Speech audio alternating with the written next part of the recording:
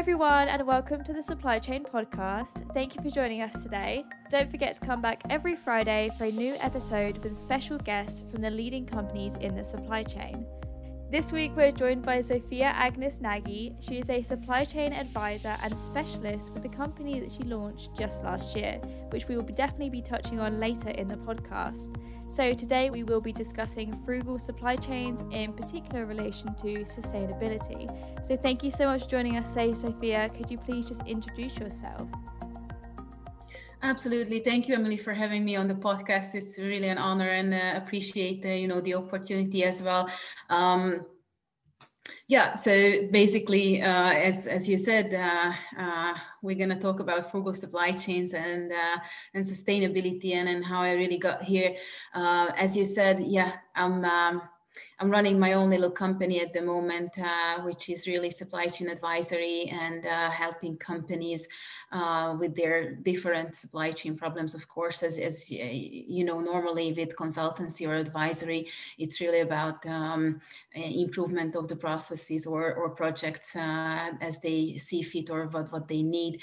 But what I'm really focused on and what I'm really interested in establishing with most of the clients and the companies I work with is circular economy and sustainability as a topic and as an area where I believe we still have a lot to do, and not just still, but I would say we're going to get back to some of these aspects where we could clearly ask the question, okay, so supply chain is really doing a lot on efficiency and cost control and, cutting out the waste like lean management and then Toyota production system and etc.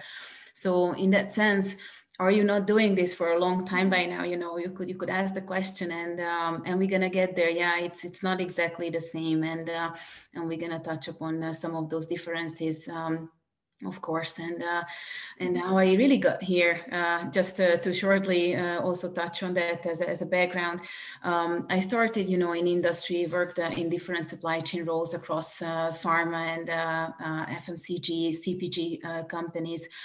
So a different aspects from operational roles to more project management and program management roles or implementation of different processes like SNOP or SNOE for that matter, or different systems that support the supply chain as such from an IT perspective. So how do we manage to control the processes better?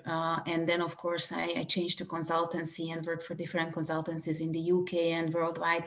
So that was quite a nice element to add to my background and expertise. So that's how I got to, the point that, okay, maybe after a few years, I would like to work on my own and start my own little company and see how I can help others continue the same way, but a little bit more freedom for myself at the same time. So I guess that was kind of the code word for me, freedom, or a little bit more freedom, and at the same time still helping others do things better than what they did before. So that's how we got here pretty much over the last 19 plus years.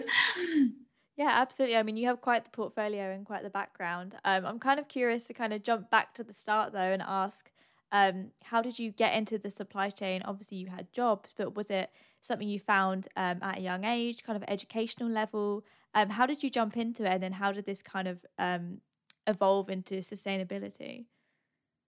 Well, it's quite a change actually. So in my background, what I studied really was international business administration, and with that, you wouldn't believe marketing, huh?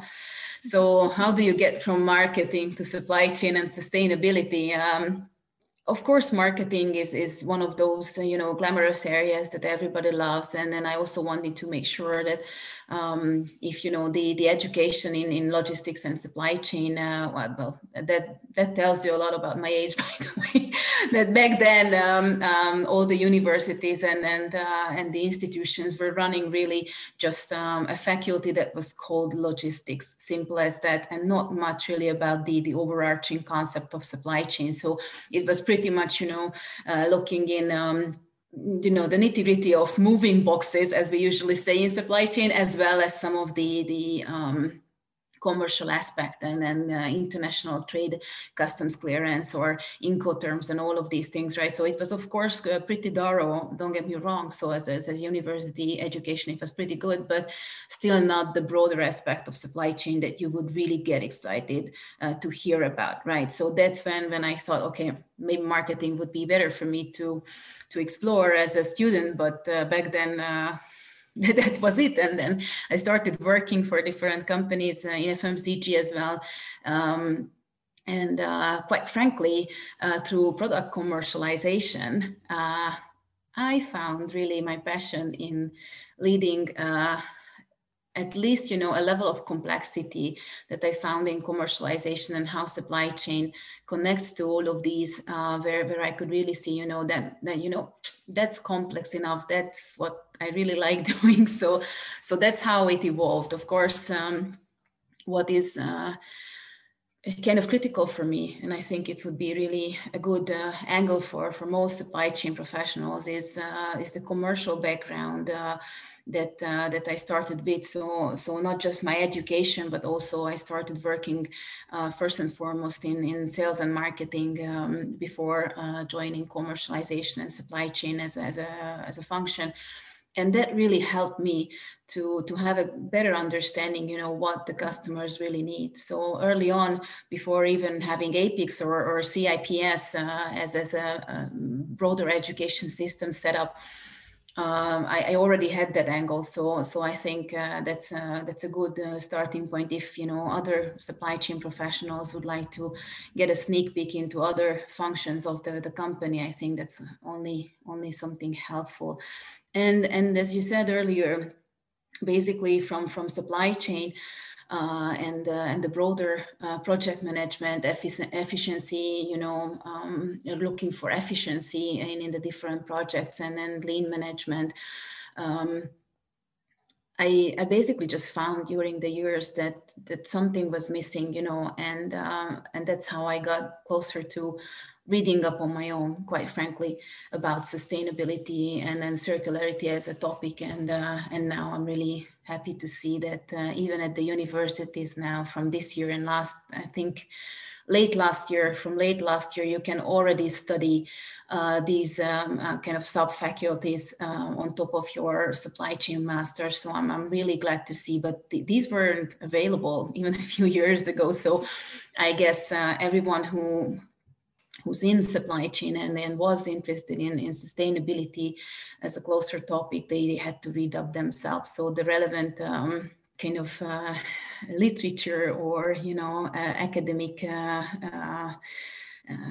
research availability that you could look through, it's also not that dense of a library at the moment, to be quite frank. So it's up to us now to produce those in the next few years as well, to help the next generations coming in supply chain and supply chain leadership.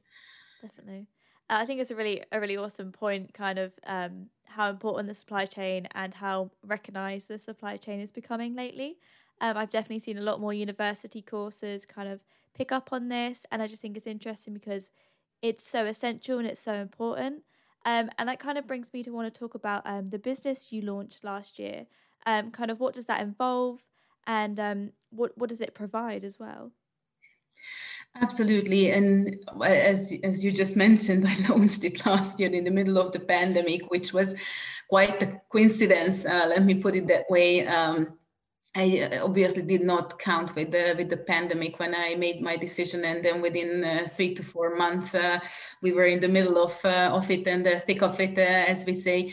But in general, what I do is really a couple of cornerstones in terms of setting supply chain strategies and business models from even the basics, right? So if a company is a small company or a startup, then we start from scratch and build that up from scratch, including, for instance, searching for partners as well. So from the top or even bottom up, depending on what the company needs, we can address strategic questions, tactical or operative questions, and then correcting these issues, or even just build up something that hasn't been there before. For instance, a lot of companies are still struggling with customer collaboration or supplier collaboration, or what does that really entail, and how do we make this network really work for ourselves and for others as well.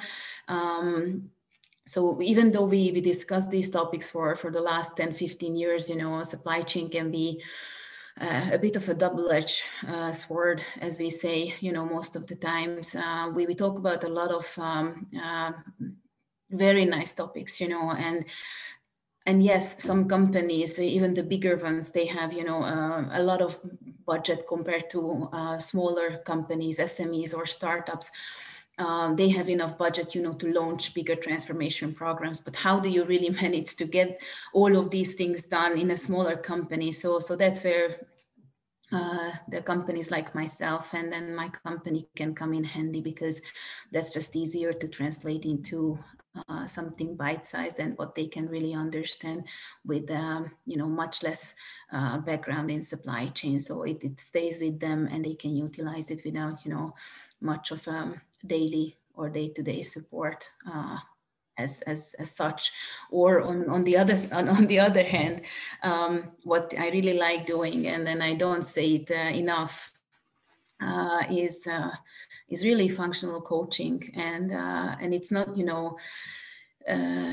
the type of coaching that you would normally mention or get used to. It's not really about how you reach your private or personal goals, or how you manage your life better, but more very, very similar to these methodologies, of course, but it's more focusing on how supply chain professionals can really build the best professional life for themselves, because we didn't have that before. And I truly missed, when I was young and I was there starting out in supply chain, it would have been really nice if people above me, or just ahead of me in the profession, would have had more time for me to coach me or mentor me, right?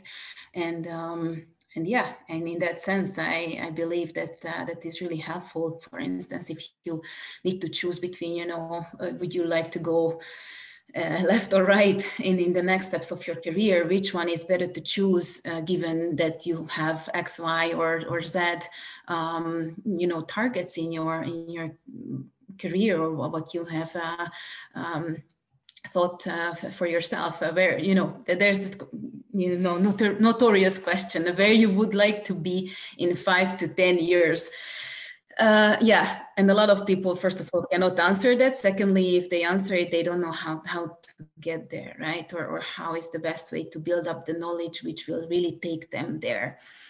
And in supply chain, as it's really a broad function, even within any of the bigger companies, you can easily go, in a way that would either silo you in, or you can go in a few years trip that will not take you closer to where you would like to be, or where you see yourself being in 5 years. So it can be good for those who are lost, or can be good for those who are really driven. So both angles are really good.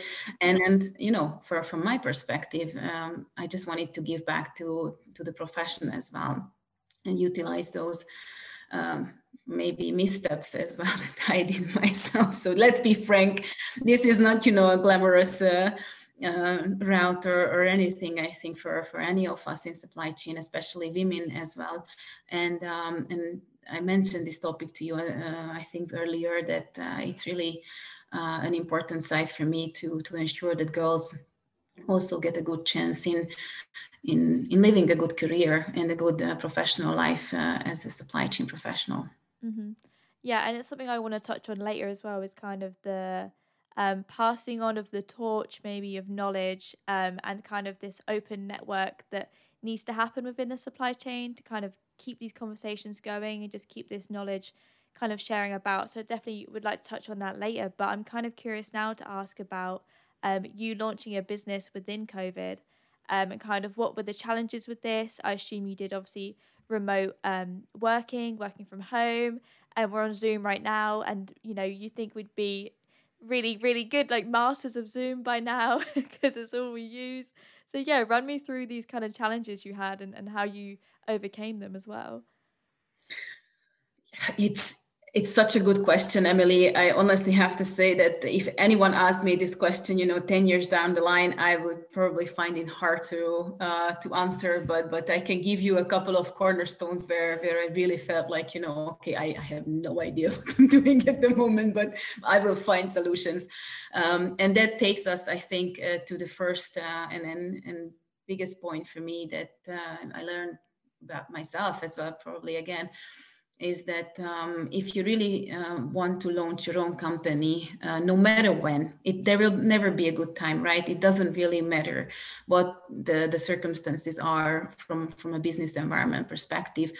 If you really want to do it, you can do it. You just need to persevere, right? And you need to wake up every day really saying to yourself, okay, look, I know things are not going the best way possible, but what are those avenues that I can explore, right, every day? So that kind of resourcefulness and getting things done, that's something that everybody needs and will need to use, especially during the pandemic. But what kind of issues I encountered, just as more specifically, first of all, every single business slowed down. So even if I had, good conversations with companies about projects or potential improvements or anything that they got interested in, especially circular economy or sustainability, many of the companies were really focused on and still are very focused on, just to survive on the day-to-day things.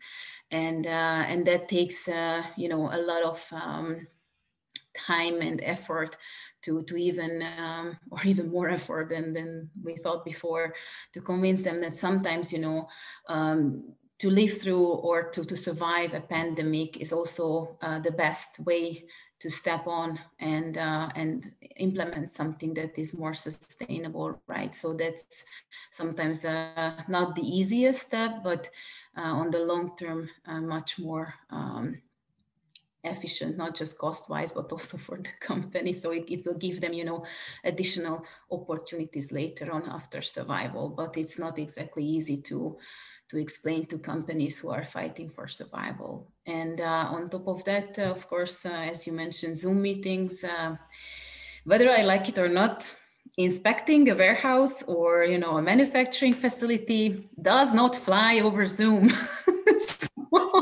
So those things I had to put aside, right? And focus on more of those projects and an incremental or even more of the advisory side, right? Where people need kind of short-term, but still, strategic level input into their decision-making process. So these are the things that are more important at the moment. And on top of that, the other thing that I really focused on is helping others, even if it's for free. I mean, at the same time, when you launch a business, you need to count with a certain runway where you are financing the whole thing for yourself. And in essence, I also believe in long-term relationship building, where I don't want to focus on making money. I didn't do my business to to be a millionaire. Of course, people need to live on money, but for me, primarily, it's about building long-lasting partner relationships where they really see the help that I can provide for those people and companies, and that's much more important. So for me, that's the other angle. So I also help partners or people for free, depending on what kind of issues or cash flow shortage they have at the moment, if they are a startup or an SME, right? So you can also encounter that in the middle of a pandemic. So all of these things combined, and yeah, it puts you under stress, and that's also something we need to manage. Yeah, of course, I also manage my own stress and how I deal with these things. But maybe we can keep that for later if that's of interest. But yeah, these are the key things really: postponement of the projects, people being really under stress and sometimes having cash flow problems. So that that you need to manage as a new company. It's not easy. And yeah, I have to say, I did count with this, and yeah, the runway is a little bit longer than I expected originally, but we will make it happen. So. And it's definitely a good point, kind of everything and everybody was, affected by the pandemic. So like you said, there isn't a good time to start. You just got to go with it and kind of stick it out, really, haven't you? And I kind of want to touch on sustainability over the past year, and maybe have you noticed any change of opinions, or maybe like a shift in focus on sustainability? Because I've spoken to a few people before, and it's kind of brought to my attention that obviously everything is disposable now. You go to restaurants, the menus are all paper. We have disposable masks. Anything in shops, is just thrown away to obviously to stop the spread. So, what has this impact been on sustainability, and have you noticed, opinions change because of that? Yeah, I think you have started out the question with the right observation. We did start with the pandemic, by throwing a lot of disposable things at it, and that went on top of our own, quite non-sustainable way of living already. So that was quite a blow. But what I see, at least also confirmed by my US counterparts as well as in Asia, that more and more people, especially the younger generations, they really woke up, and the mindset in general in the population has shifted already, not just based on the pandemic or as an outcome of the pandemic, but also based on the fact that we have so many issues from a climate perspective, and weather, the unpredictability of the weather, or what would you even put on the day next, and sometimes you consult any of the weather forecasts and you still cannot tell, and you end up doing something completely different.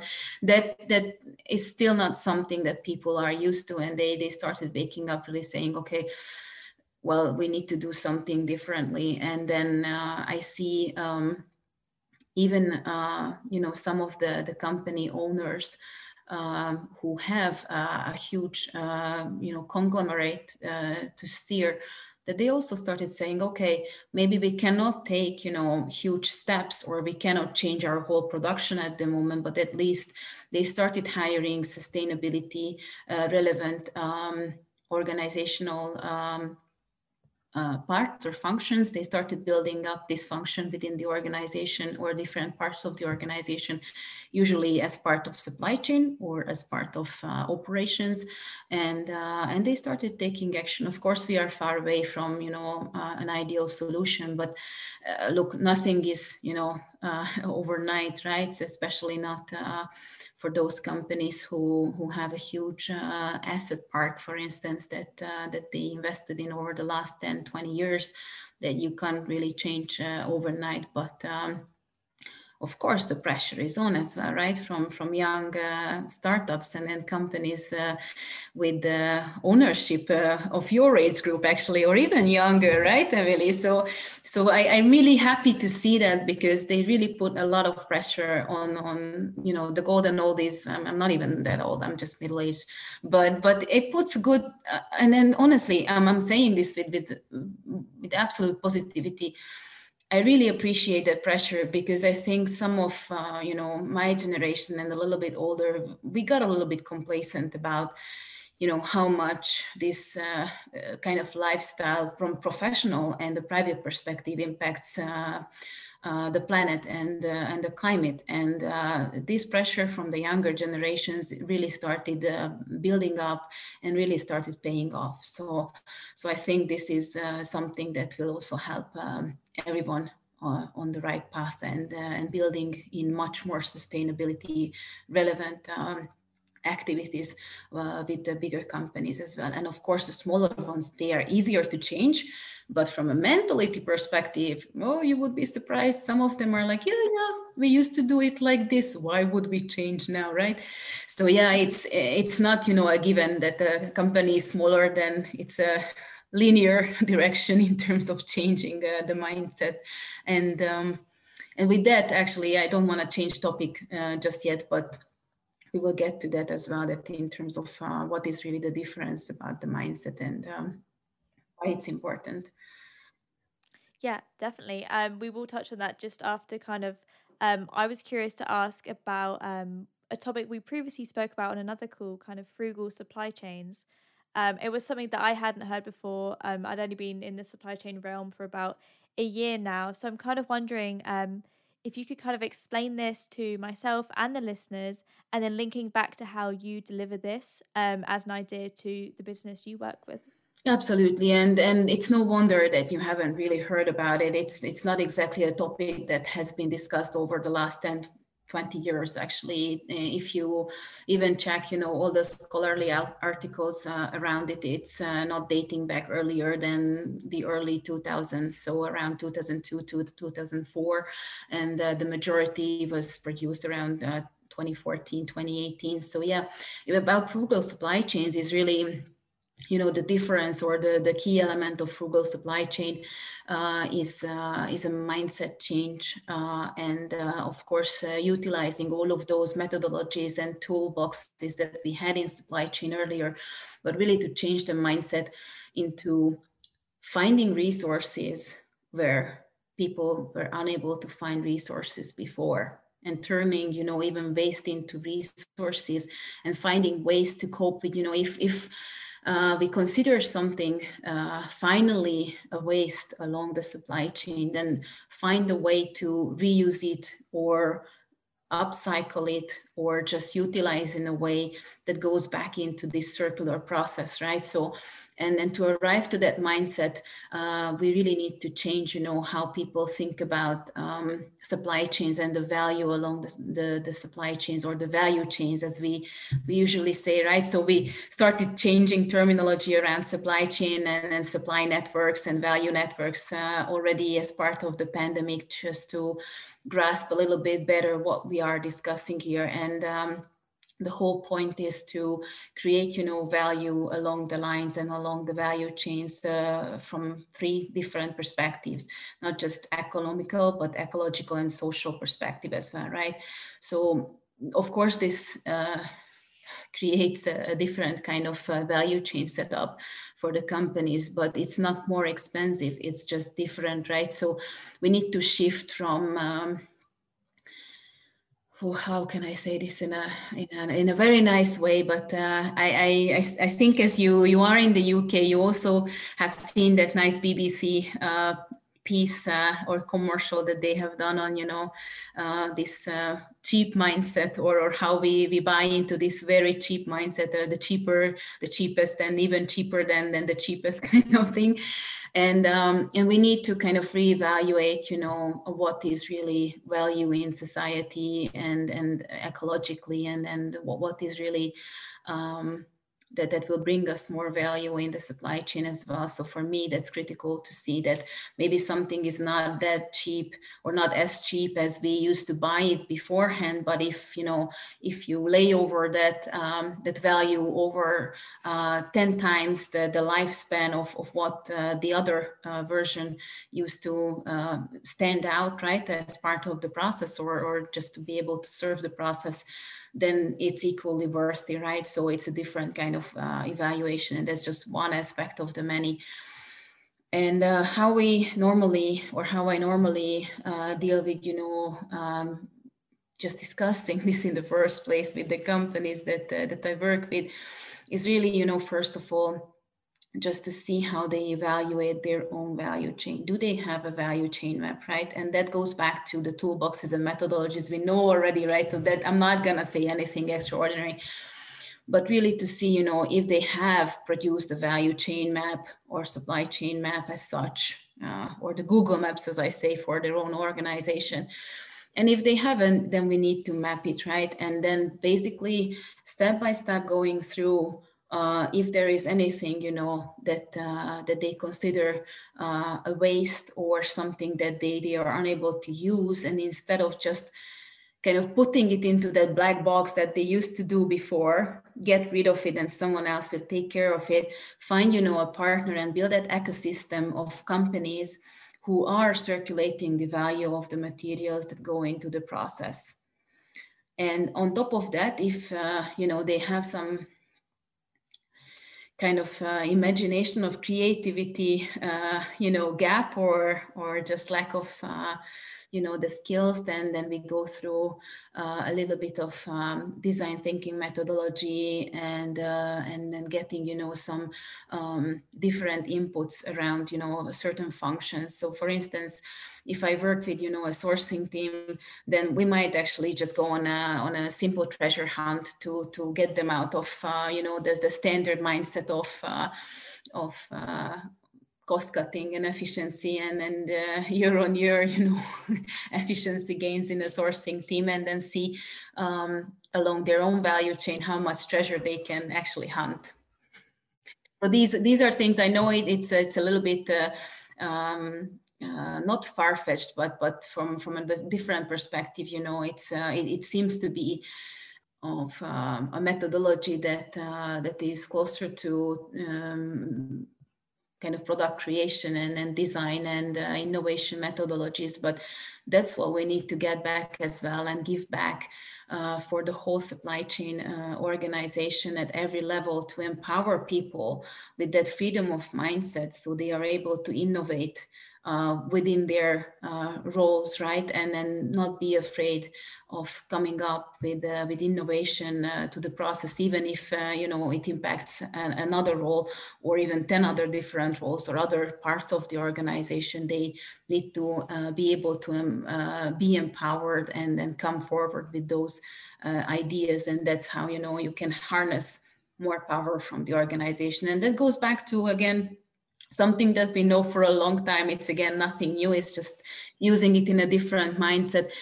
Really, the empowerment of the whole organization, right? And try to give a bit more decision-making power back into those people who are actually doing the job. Because whether we like it or not, you can engage experts externally to help looking at the process, which helps, because those who deal with the process, they might become snowblind, right, within the organization.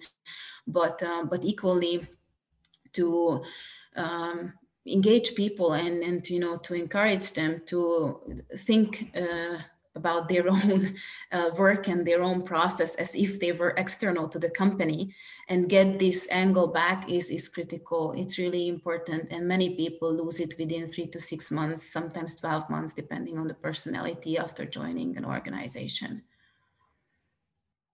So that's about it in a nutshell, Zsofia. Yeah, I mean, it's very fascinating. I appreciate you sharing that.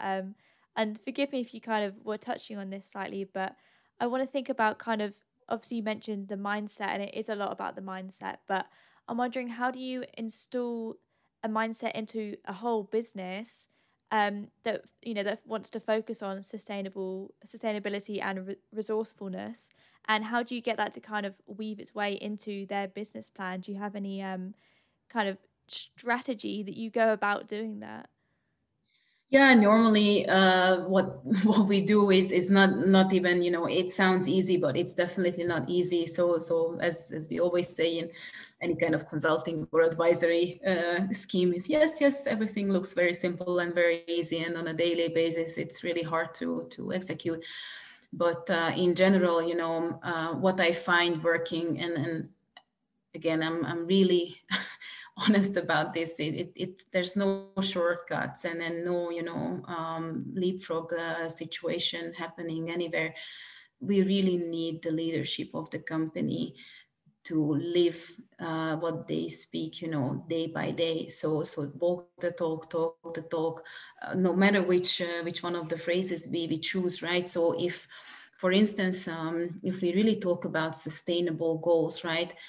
I would like to see companies, and then that's also as a supply chain professional, something that I would like to see more and more happening. Do not set, 2050 goals, right? You see a lot of companies setting goals, and then to reach, carbon neutrality by 2050. Yes, how, right? So if I see, a management really thinking hard and thinking honestly about doing these steps, than seeing, the roadmap from the promise, and how they're gonna get there. That's what gonna engage people on the way, right? So I can give really good examples as well that I see happening already, right? So don't get me wrong, I see big companies, corporations really walking the talk. So again, it's about the management and how they live it every day, right? Are they willing to follow up on these accountabilities that they set for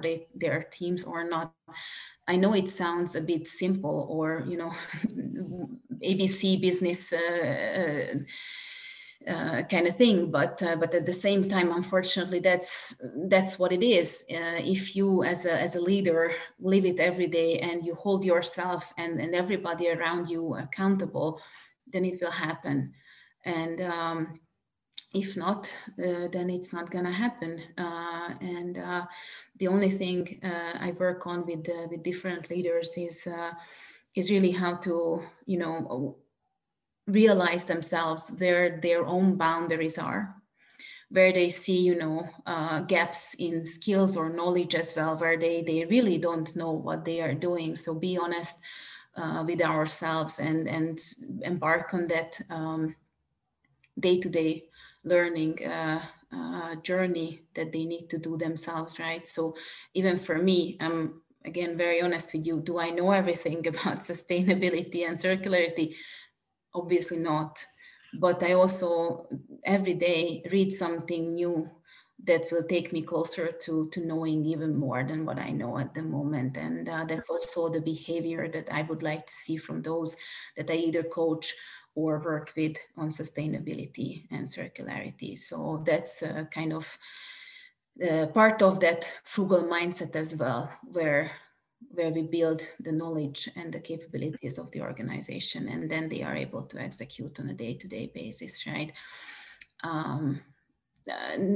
Again, sounds simple, not so simple to do, as you mentioned as well. So yeah, we will see, but there are organizations, as I mentioned, they are doing it beautifully. So I think others can really learn from them.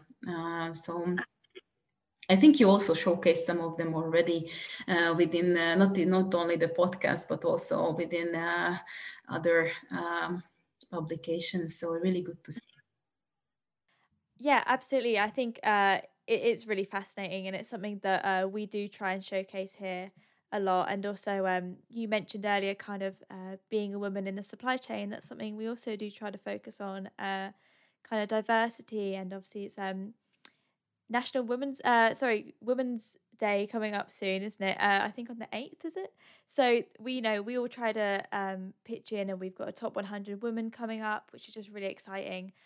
So I kind of want to touch on your future within the supply chain and kind of your future goals for yourself, the business, and then maybe zooming out a bit and thinking kind of ideal supply chain goals. What are these, and kind of how do you want to achieve them, I guess? It's a really good question. How do I see this for myself? Ideally, I would like to see many more women in supply chain leadership position. And again, I know it sounds, like world peace coming from a mouth of, someone at the top of the Miss World contest, but it is really something that we still haven't been able to achieve. I see more and more really fantastic professionals and experts sitting in higher leadership positions in supply chains. But if we to take a look at, the full field of where we operate, then it's still just the top of the iceberg, right? And at this moment, it's not just about leadership. If I really go back to circular economy and sustainability, the education that women can contribute to simply by exchanging information from different parts of the world, like developing countries, right? Obviously they do frugal supply chains and frugal innovation much better than developed countries, by the definition of them needing it more than developed countries, right? So it's pretty easy from that perspective, and not that easy from an overall everyday perspective for them. But that kind of exchange and and that level of professional insight, circulation as well. That would be something I would like to see for the future to happen even more. And I think women can be really a driving engine there, because we simply, well, what I see based on my experience, we simply just, engage better between each other. We just pick up the phone, hit it off, and start talking about anything, that interests us, even if we have never met professionally. And then someone is calling me from the other end of the planet, right, from Australia or New Zealand, and then we just exchange good information. So that kind of information exchange, more structure, development of women in supply chain, and how we give feedback, and how we support women, how we mentor and coach women in supply chain to live their best professional life. That is something I would like to see, because even if some women make it to the top, I still hear stories where I would like to hear something different than what they went through, right, as a professional story. And that's sometimes heartbreaking. And then there's not even harassment or anything, just simply, professional neglect or unnecessary battles that in many cases men simply don't need to wage, right, during their career. So those are the things that would be really, like, maybe futuristic at the moment, but I would like to see in an ideal world happening. So yeah. Definitely. Yeah, I think we have to be kind of optimistic and hopeful for that, because I do see there being a very big future for, female leaders in the supply chain. I've spoken to my fair share of them, and they are amazing. They're all so lovely. And it's kind of just exciting to see, kind of as a young person within the supply chain myself.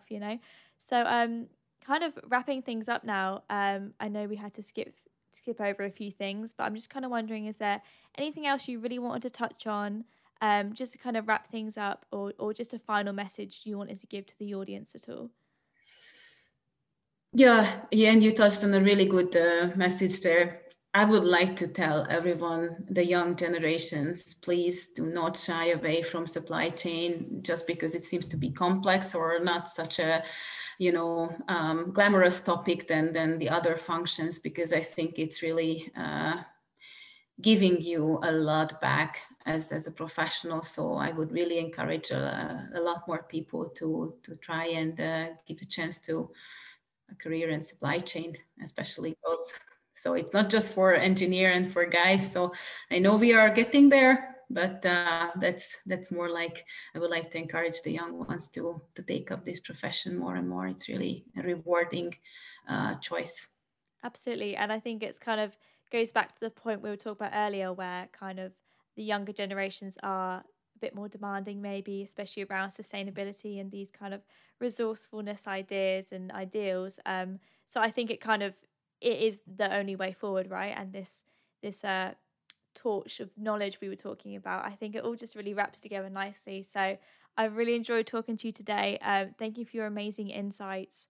And I kind of always like to say, I hope we can carry this conversation on, on LinkedIn, talk about it. I love posting about top 100 women we just did recently. So, I'd love to keep this conversation going, maybe come back next year, see how things are, post COVID and everything. So yeah, I'd like to thank you so much for your conversation today.